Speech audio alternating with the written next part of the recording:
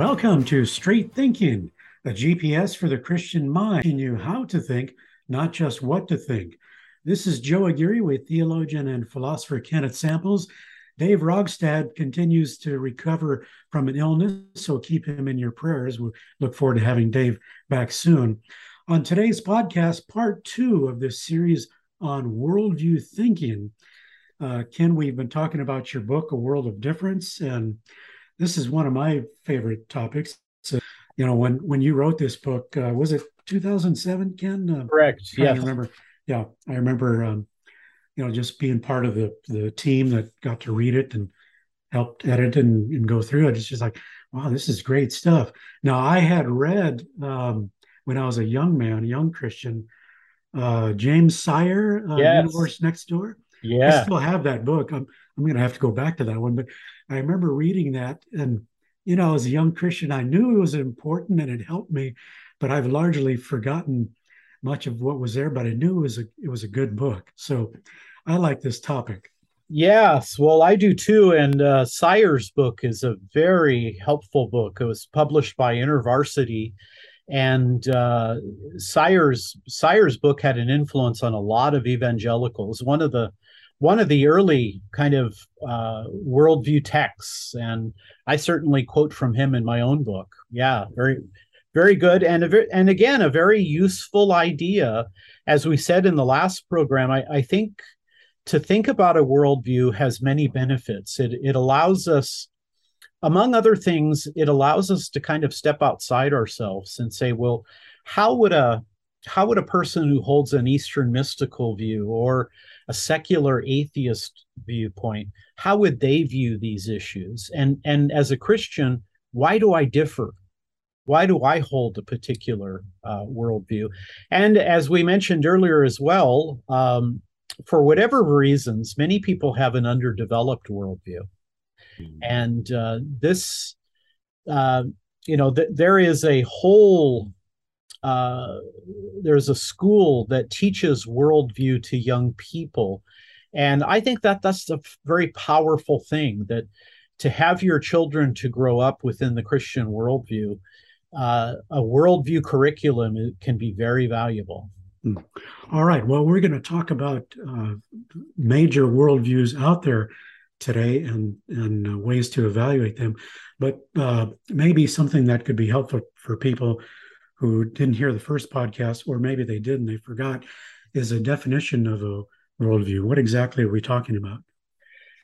Again, if you go back to the Germans have this term Weltanschauung, a big picture view of reality. To think of a worldview in kind of as a conceptual model, a worldview is our big picture view of life in the world. And we can think about worldviews in a couple different ways. One way of thinking of a worldview is, again, like a conceptual system where it's a cluster of beliefs. Think of a spider web, a web of beliefs, our view of God, our view of the world, knowledge, ethics, human beings. That's a kind of a cluster of these big picture ideas. We also can think of worldviews in somewhat different terms. We can think of them as a successive events. The Christian worldview is described in creation, fall, redemption, consummation. And then we also mentioned in our previous program, Joe, that you could also think of worldview less in conceptual terms and think of it in more narrative terms. That is, you look at somebody like a C.S. Lewis and a J.R.R. Tolkien, they tell stories. And in Narnia and Middle Earth, they tell you about the world. They tell you about God. They reveal the fatal flaw of human beings, and then tell us about redemption and consummation. You get good and evil in Narnia and Middle Earth. That's kind of a narrative way of telling a worldview, and I think all three of them are helpful and meaningful. Hmm. All right.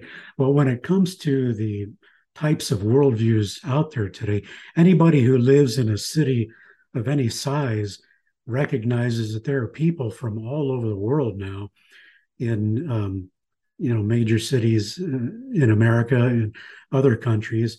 So they know that there are different worldviews, but they may not know what they are. So you can help us to figure some of these out. Yes, there clearly are people who look at the world and interpret the world in fundamentally different ways. Here, I think immediately of a secular world. We call that naturalism.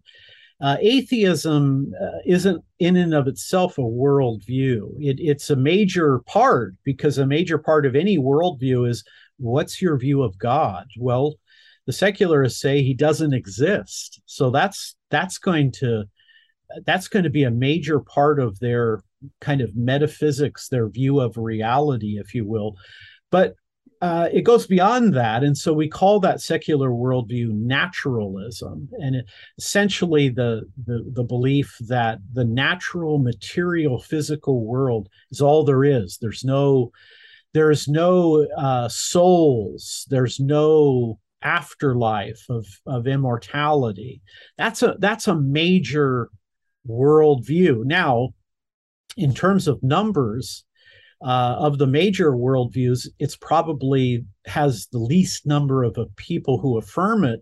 However, these are usually people that have real influence. And so the naturalist worldview is found among the intelligentsia in many respects of the West.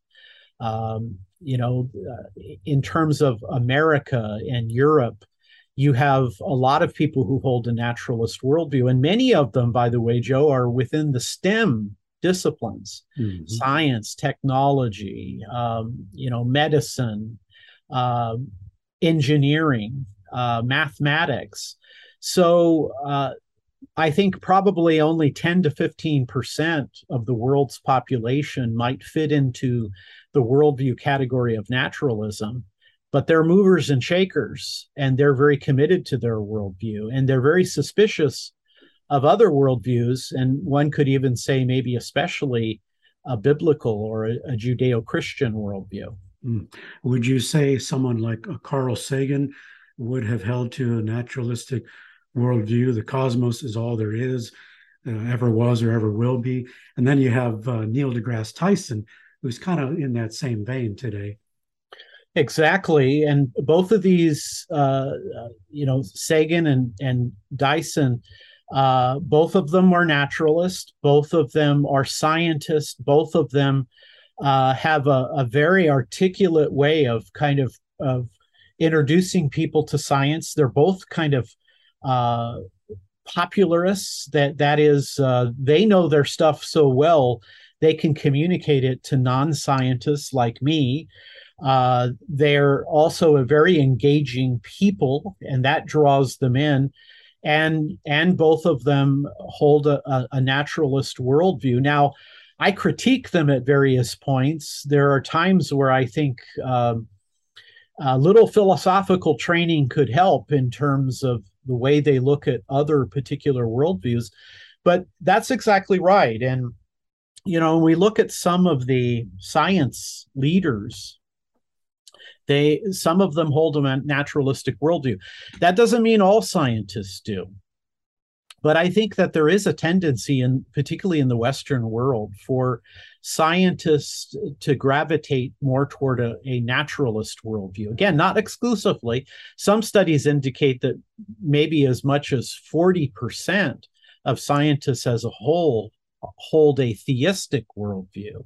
And of course, Hugh Ross makes the point, and I think he's right, that depending on the discipline, that number goes up or goes down. In the area, for example, of mathematicians, there tend to be a lot of theists.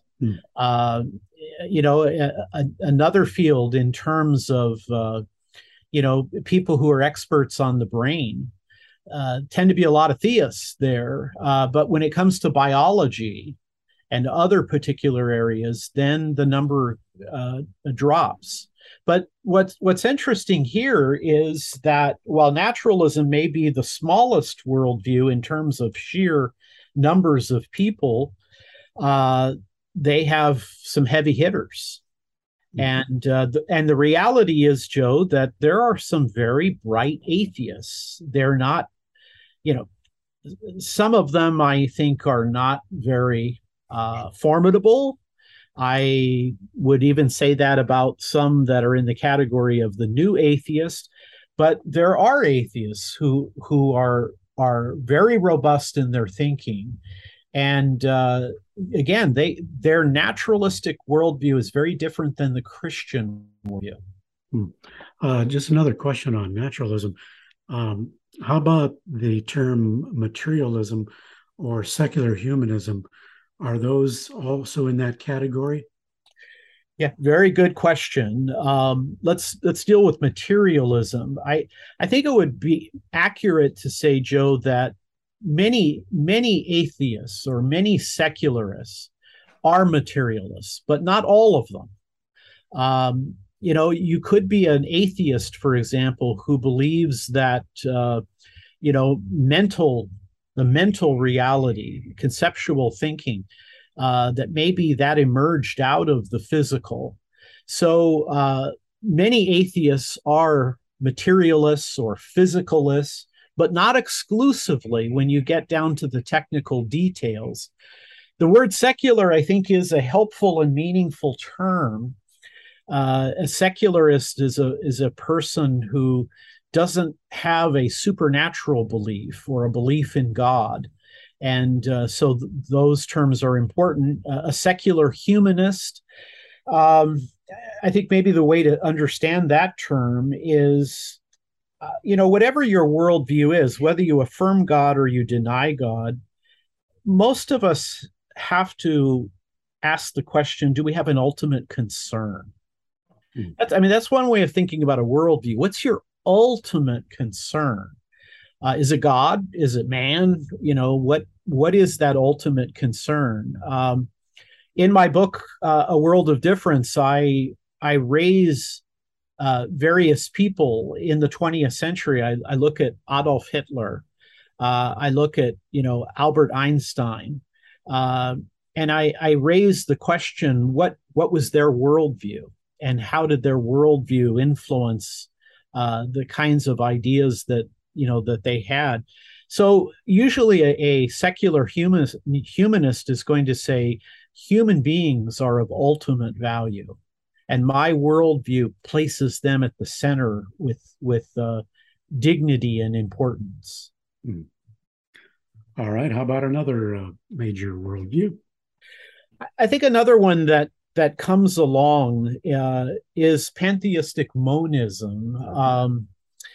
If you think about Eastern religion, so now we're thinking about Hinduism, we're thinking about Buddhism, we're thinking about Jainism, we're thinking about some of the other Asian religions.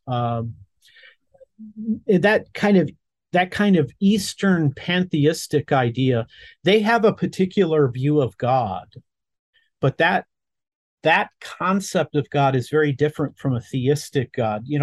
If we were to look at Christian theism for a moment, a Christian theist would say that God is an infinite, eternal, immutable, morally perfect, and tripersonal spiritual being. So we have the Trinity.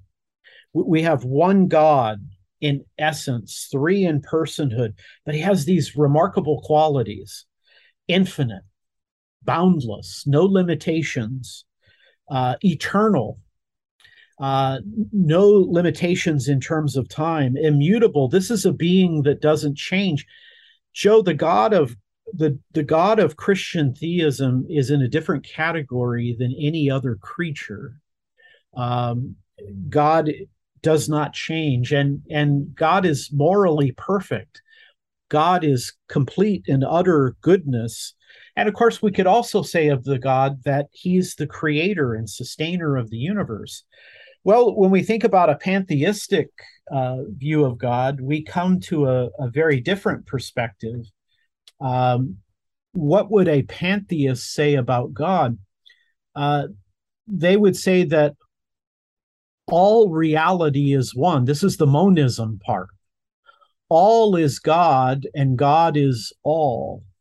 And they would say that that all reality, the world, everything that exists is one, and that one thing is God.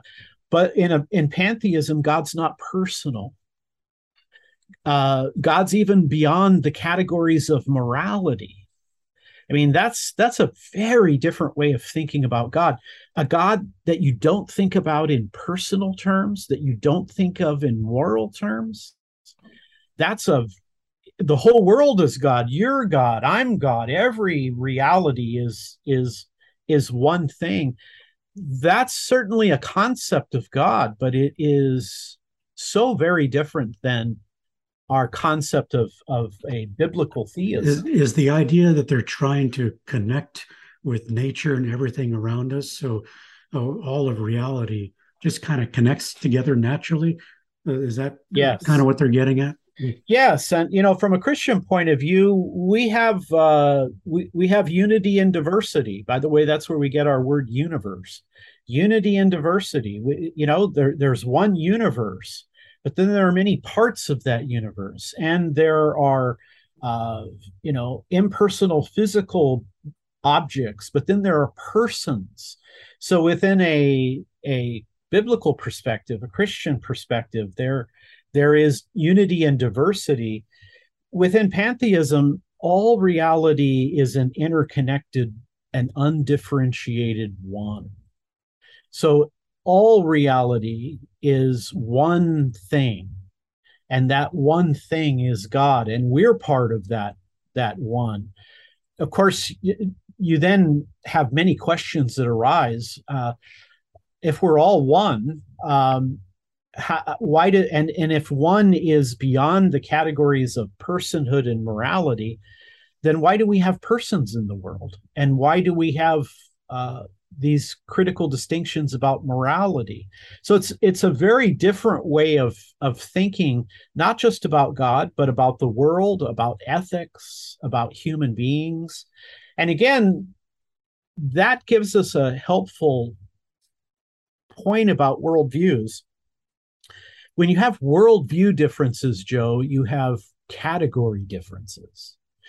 Think of Christianity. You got Lutherans, and you got Catholics, and you've got Orthodox.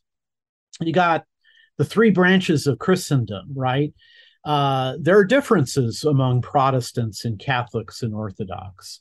They differ about the authority of the Bible and the authority of the church, and they have differing ideas about how faith and good works work together, and they have questions about whether one should ever have devotion to the Virgin Mary and the saints. So these are some of the differences within the branches of Christendom, but they all have the same basic view of God. And of course, now I'm speaking of the conservative or traditional branches. You have more progressive or liberal. And again, by liberal, I don't mean politics, but I mean theology. But among the conservative theological branches of Christendom, we have the same basic God. It's the God, the triune God of Christianity. We have the same view of Christ, that Jesus, the second person of the Trinity, took a human nature and has now become the God man. So we, in many respects, in I think most respects, we have the same worldview.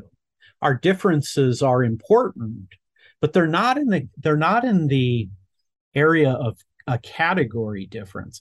I mean, in Hinduism, and in Buddhism and Jainism, you have a category difference when it comes to their view of God and their view of the world. Now, let me show you how I think this is practical. And again, I used to teach philosophy full time, and I would typically have American pragmatic students, and sometimes they'd say, "Why do I need to know this? How is this going to help me? How am I going to take a class?"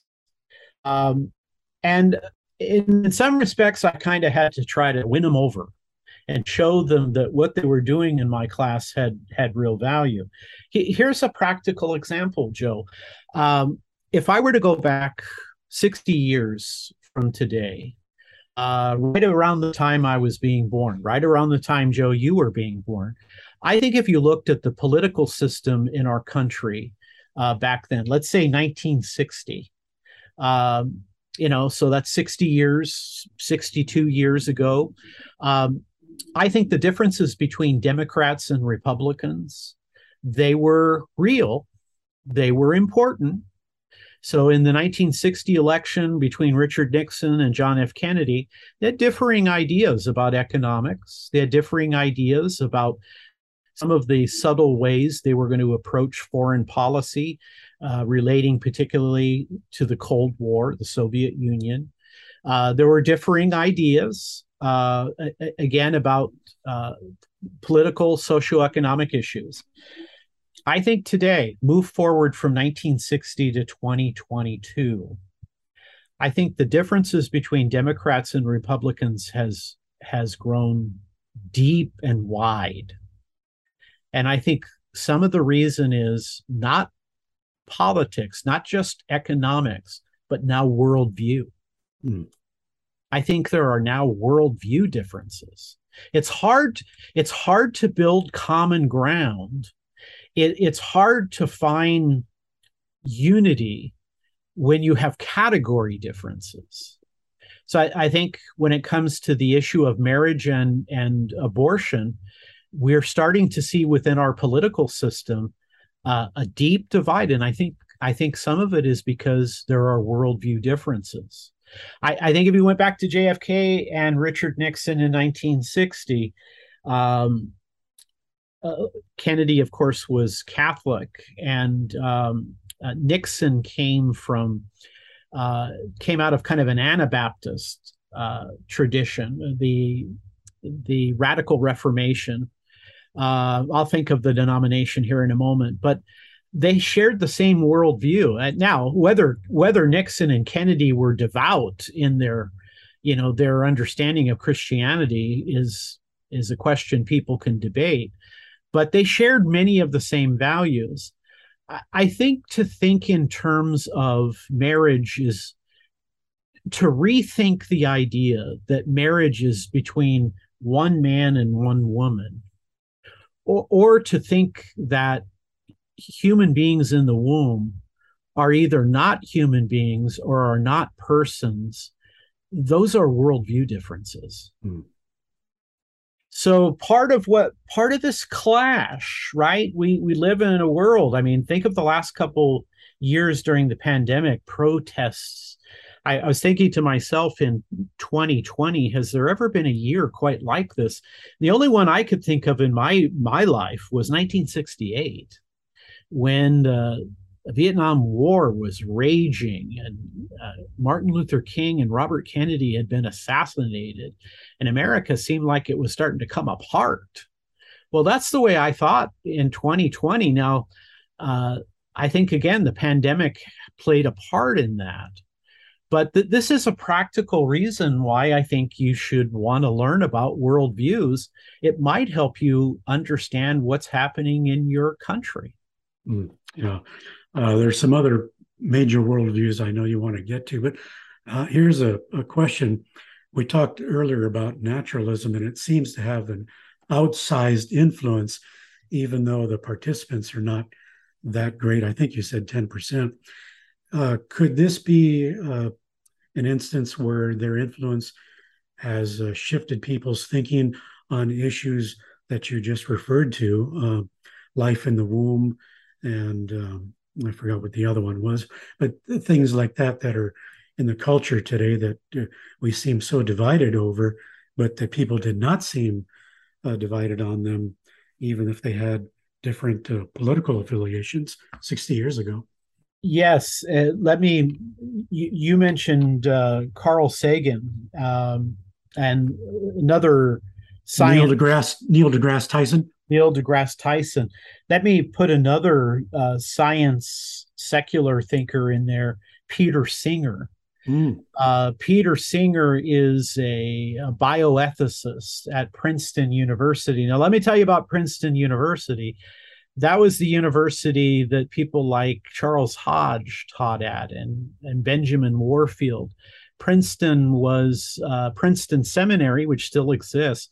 That was the seminary of the Orthodox Presbyterian Church, very conservative Protestant Christianity. Peter Singer is now one of their significant faculty members, again, a bioethicist.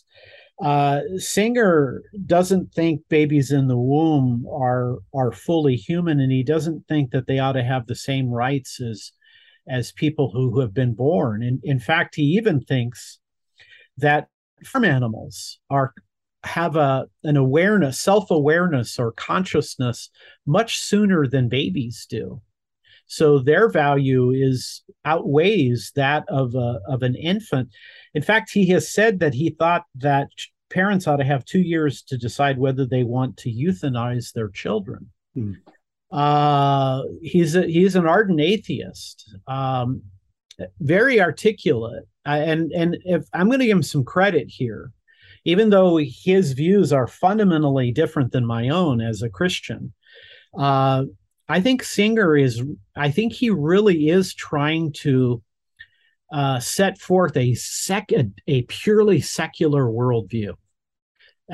He's trying to bring his ethics in accord with his metaphysics.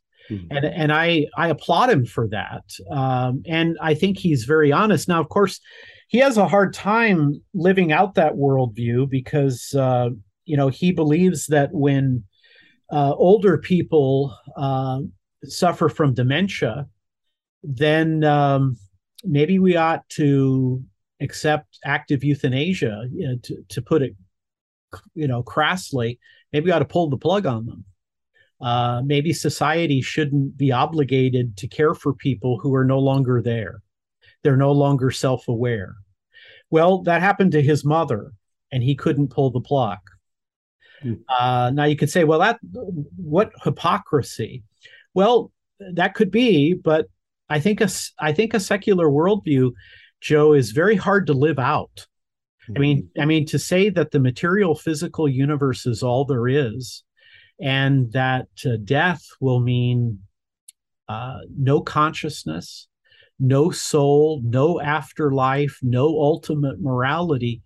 That's quite a worldview to embrace and to try to live out. So, yeah, I think that sometimes it's hard to know the exact numbers, but the Pew Report and some other organizations that try to chart people's affiliation in terms of their views of reality, they might say that somewhere between 10, maybe 15% at the highest, maybe 5% at the lowest. But though secularism or the naturalist worldview has the least number of people, I think per capita it probably has the most bang for the buck. A few years ago, I was looking up a Singer for something, and I read that he is one of the most sought after commencement speakers in America. So Yeah. What does that tell you? People are graduating from colleges and they want Singer to come in and address them. I think that tells you a whole lot about what our worldview is, and again, he talks a lot about animals. He says that to think that human beings are exceptional creatures. I mean, that's something RTB talks a lot about. We talk about human beings are made in the image of God. They're exceptional creatures. We're not different from the apes or from the bipedal primates merely in degree. We're different in kind. Species, Singer says that's speciesism. That's like a racism where humans are valued above the animal kingdom. And I think, wow, that's very different than what I read in the book of Genesis. Mm-hmm. But again, Peter Singer is articulate. He's driven. I remember when Fuz Rana and I put together the book Humans 2.0 about transhumanism.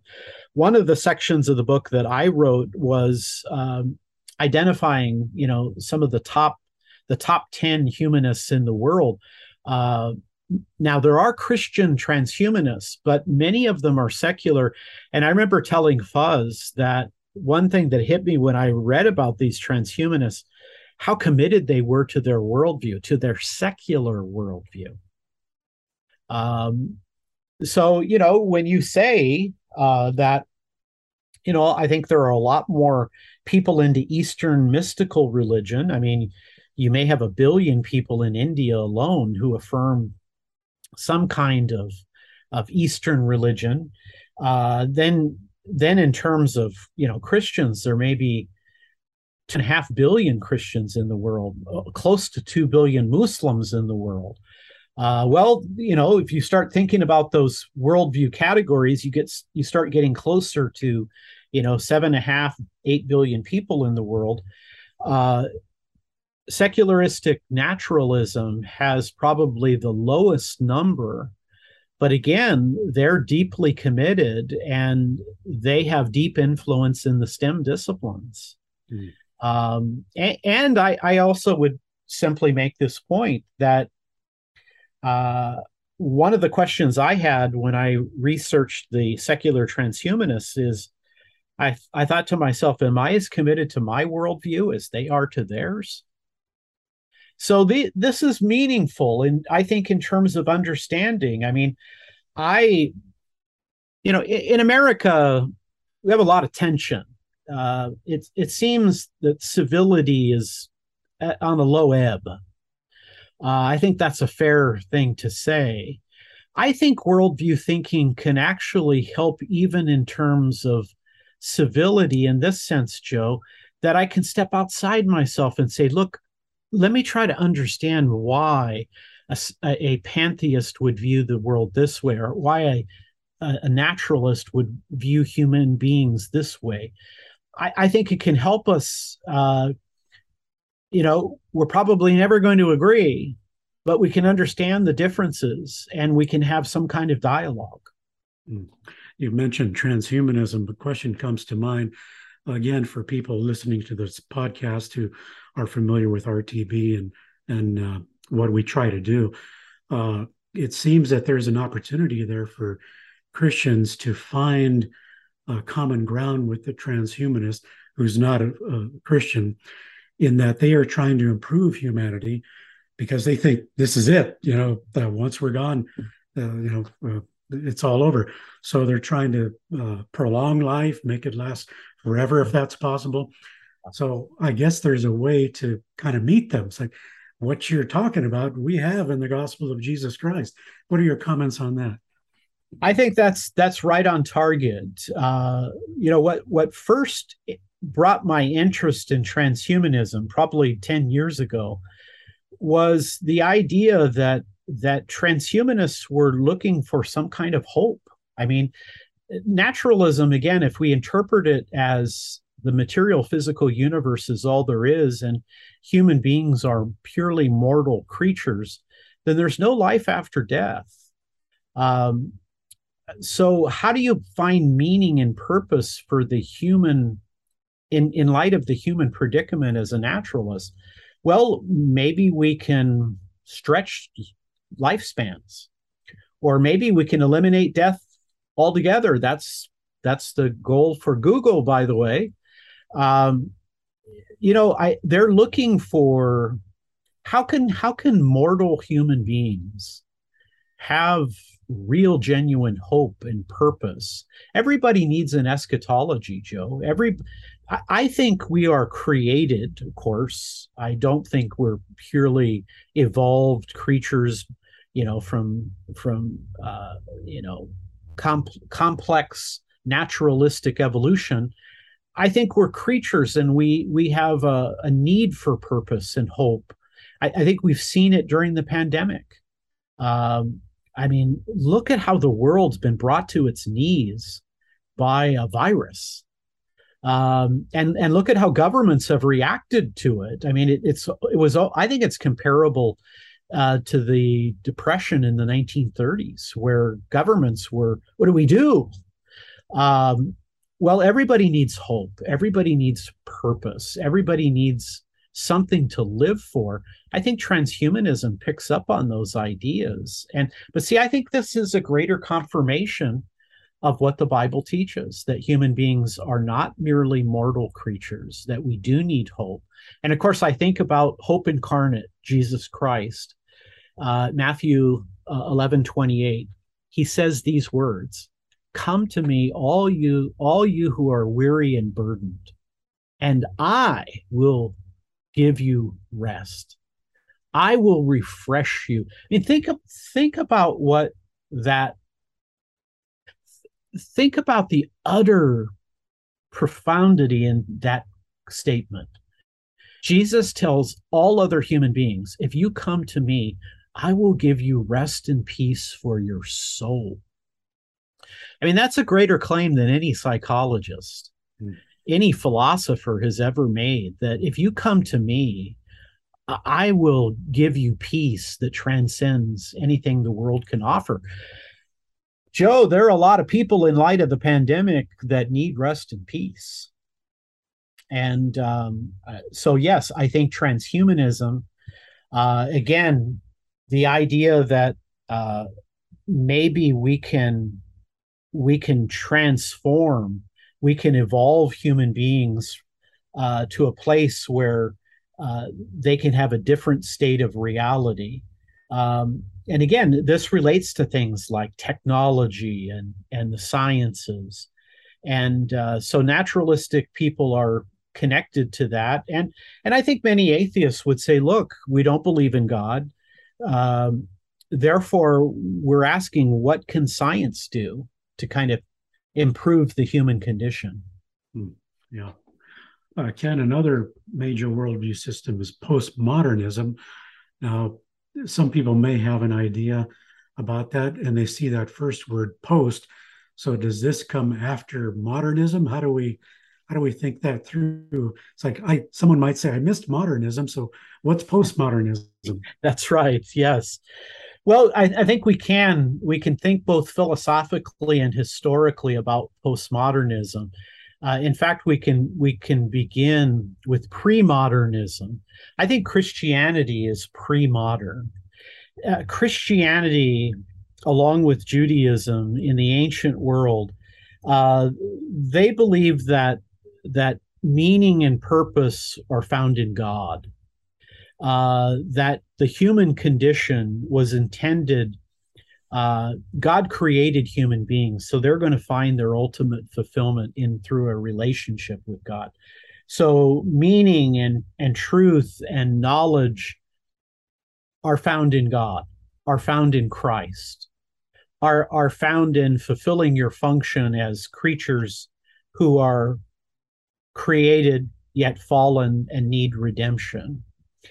Now, that pre-modern view is going to dominate late antiquity. So we're thinking near the end of the Roman Empire. It's going to conquer the pagan philosophies. By 500 AD, Christianity had basically transformed all the pagan nations. They had become Christian. That extended through the Middle Ages, but at about the time of the Enlightenment, so now we're thinking about 1700, a new movement began. I'm going to call it modernism, not pre-modern like Christianity, but modernism. And that is that truth and meaning and purpose are not found in God. They're found in science. They're found in nature. They're found in human beings. So the Enlightenment, the initial Enlightened movement has a lot of theists.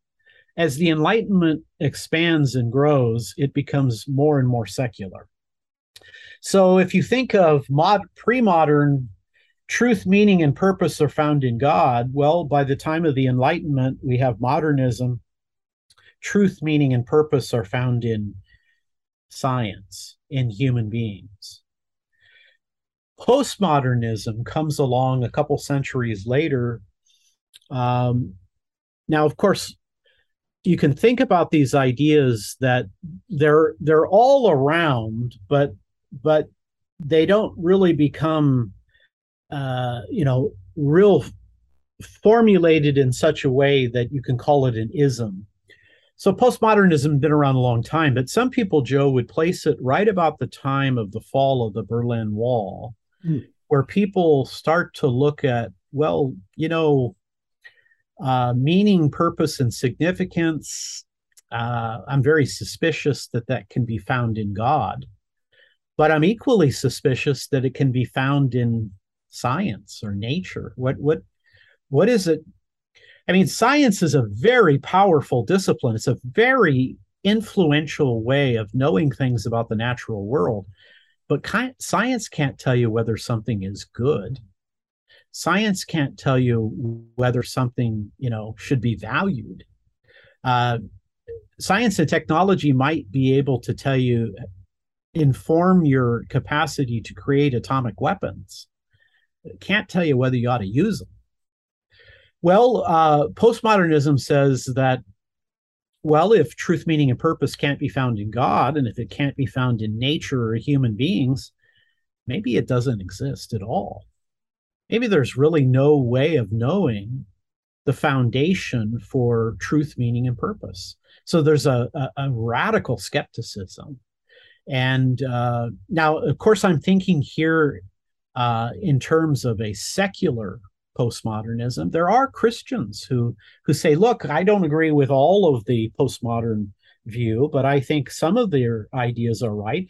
And you know what? I think that's a valuable point, Joe. Some of what modernism taught was right, and some of what postmodernism taught was right. But of course, they've gone much further than just having minor differences. There are worldview differences. And so postmodernism has presented us with a lot of skepticism about truth and about morality and about beauty. You think of what Christians call the transcendentals: truth, goodness, and beauty. Truth, goodness, and beauty are characteristics of God. And because God created the world, truth, goodness, and beauty have imbued into the world. And so you and I encounter truth, goodness, and beauty.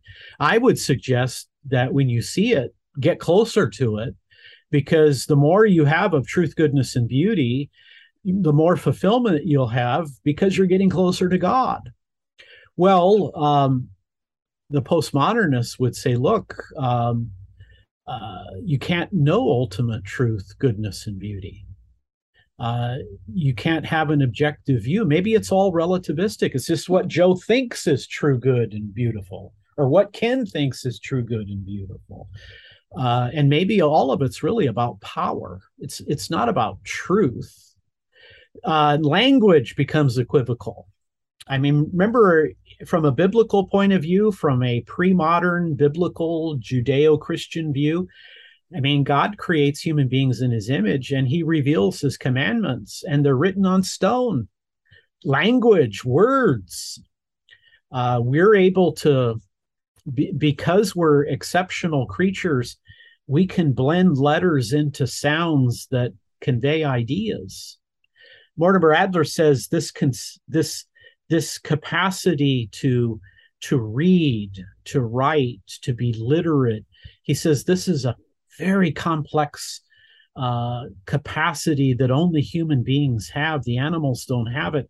But then he says your average 7-year-old has it down pretty well. I mean, human beings are different. They are in a different category. They're exceptional. The postmodernists say, wait a second here. Maybe even language is equivocal. You have to deconstruct it. And oftentimes when you do deconstruct it, you don't find truth, goodness, and beauty. You find power. People are trying to, everybody's got an agenda.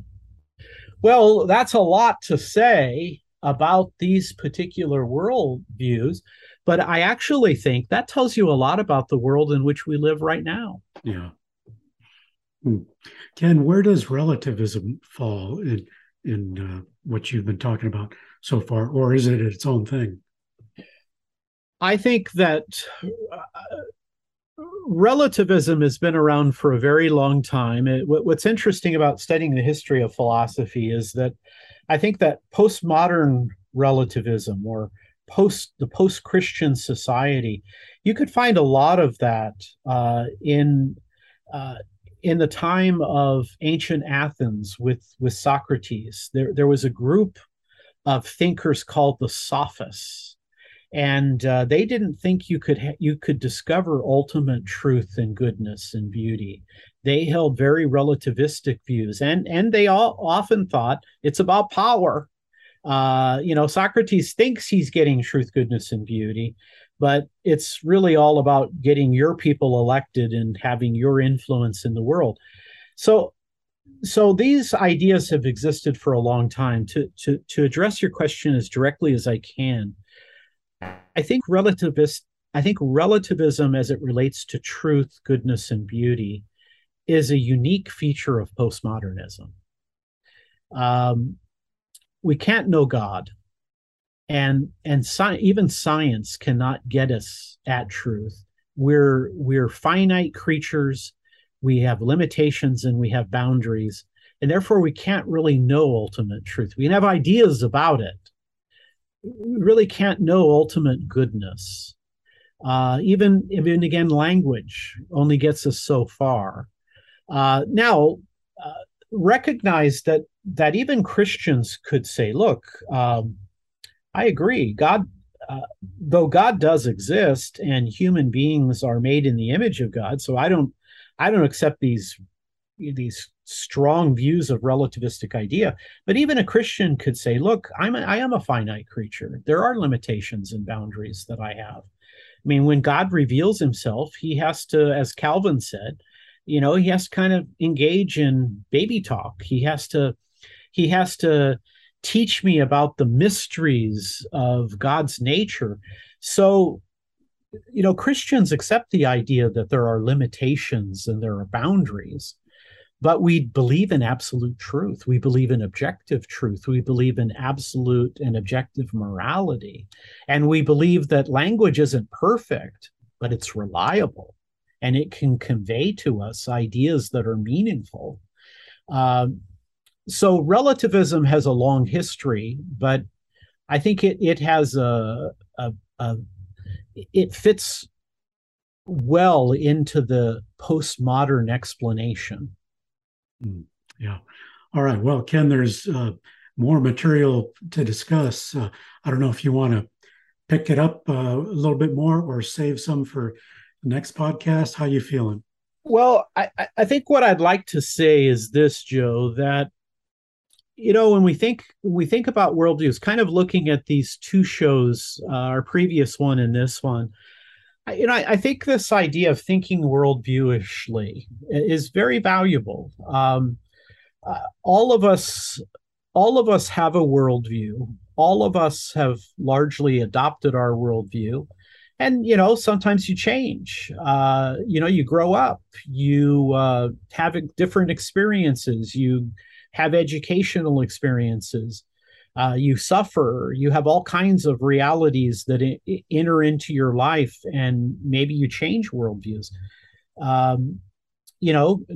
Christians sometimes change branches of Christianity. Sometimes people are Protestant and they become Catholic, or they're Catholic and they become Orthodox.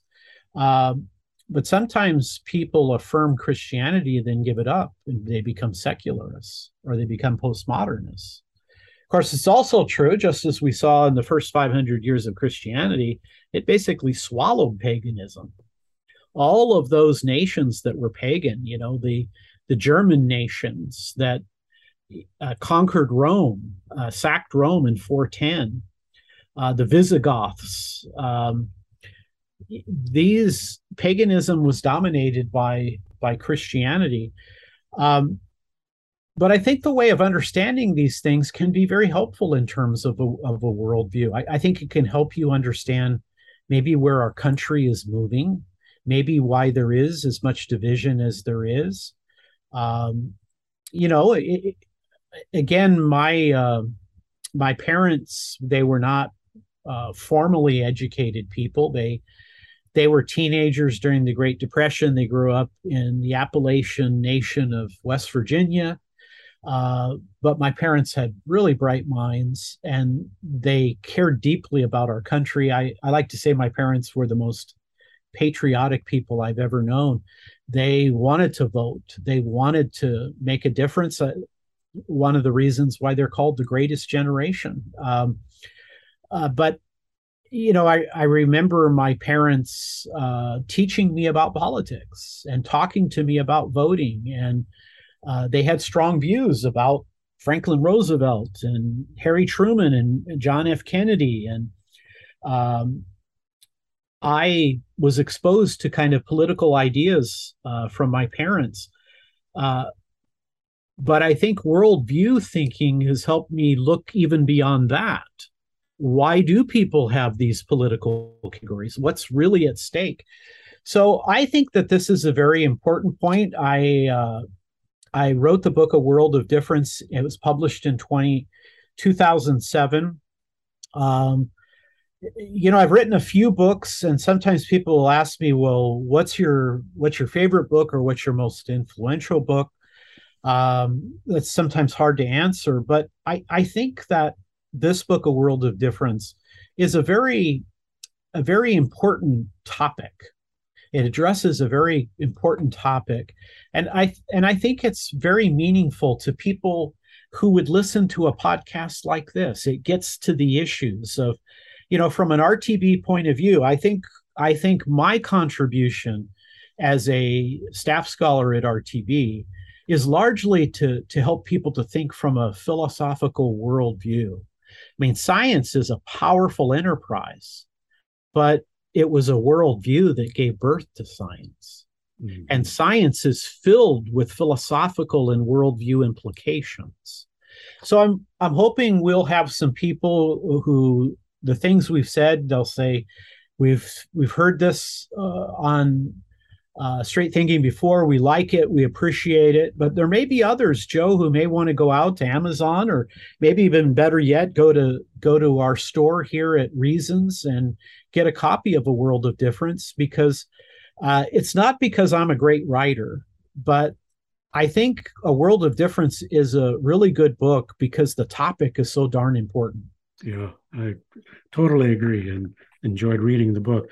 Highly recommend it. You can go to our store, reasons.org, and search A World of Difference and find it there. Just another comment on the importance of worldview thinking, Ken. I grew up in Los Angeles, obviously, you know that, and there are people from all around the world in a city of that size. But, as a kid, you're really in your neighborhood mostly, so you kind of know everybody around there. But I think once I went to college, went to the university, then I really saw a lot of people who just looked different and even dressed differently.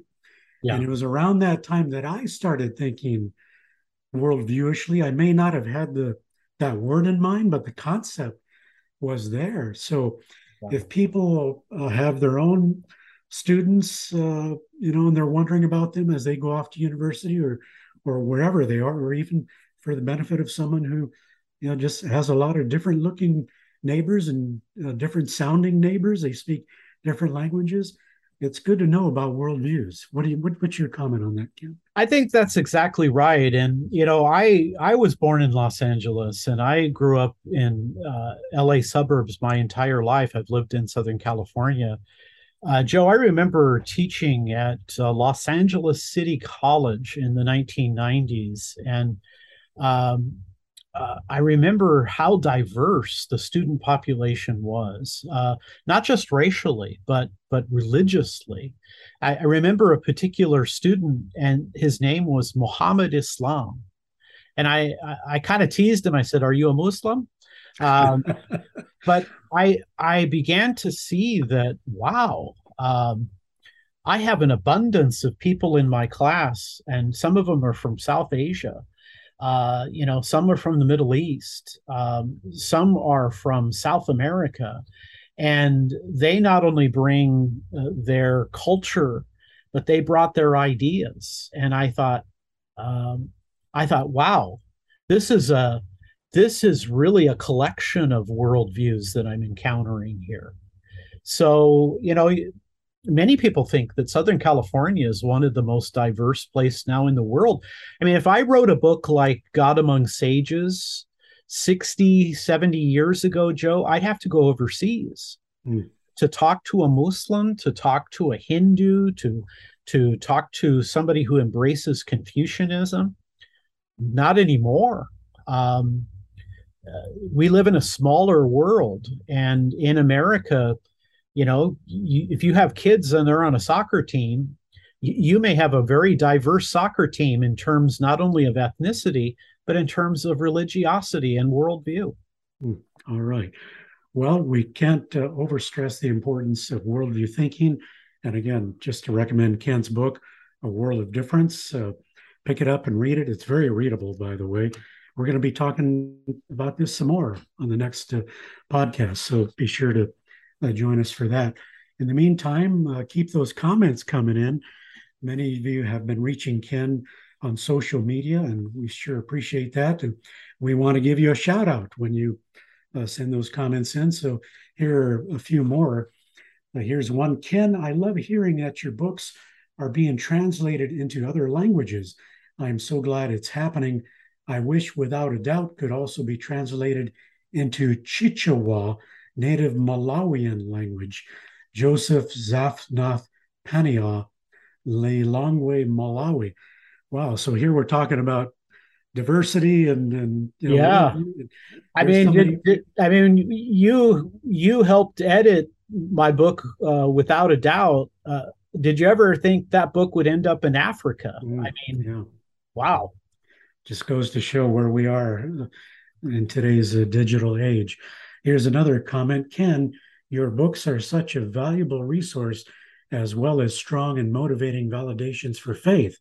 Thanks, Ken, and Lord bless you, Jim Reverts. If I have that person in mind, he's a longtime fan of RTB and does his own fine work. Thank you, Jim. Here's another one. Ken, I just got finished reading 7 Truths That Changed the World. It is great and more timely than ever. The chapter on creation and the climate discussion is so prescient. Donna Henderson.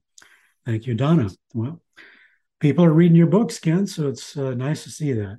It is, and I like your comment. We want to give them a shout out that we sure appreciate them listening, and I'm so pleased that some of my books have been helpful to them. Wonderful. All right, we'll keep those comments coming in. Again, you can reach Ken on his Twitter handle at @RTB_K-Samples. That will wrap it up for Ken Samples. This is Joe Aguirre with a reminder that the goal of apologetics is not victory, but truth. Thanks for listening, and join us for the next edition of Straight Thinking. Thank you for listening. Your prayers and financial support are reaching people with reasons for faith in Jesus Christ, our Creator and Savior. To allow Reasons to Believe programs like this to continue, make your gift today at reasons.org.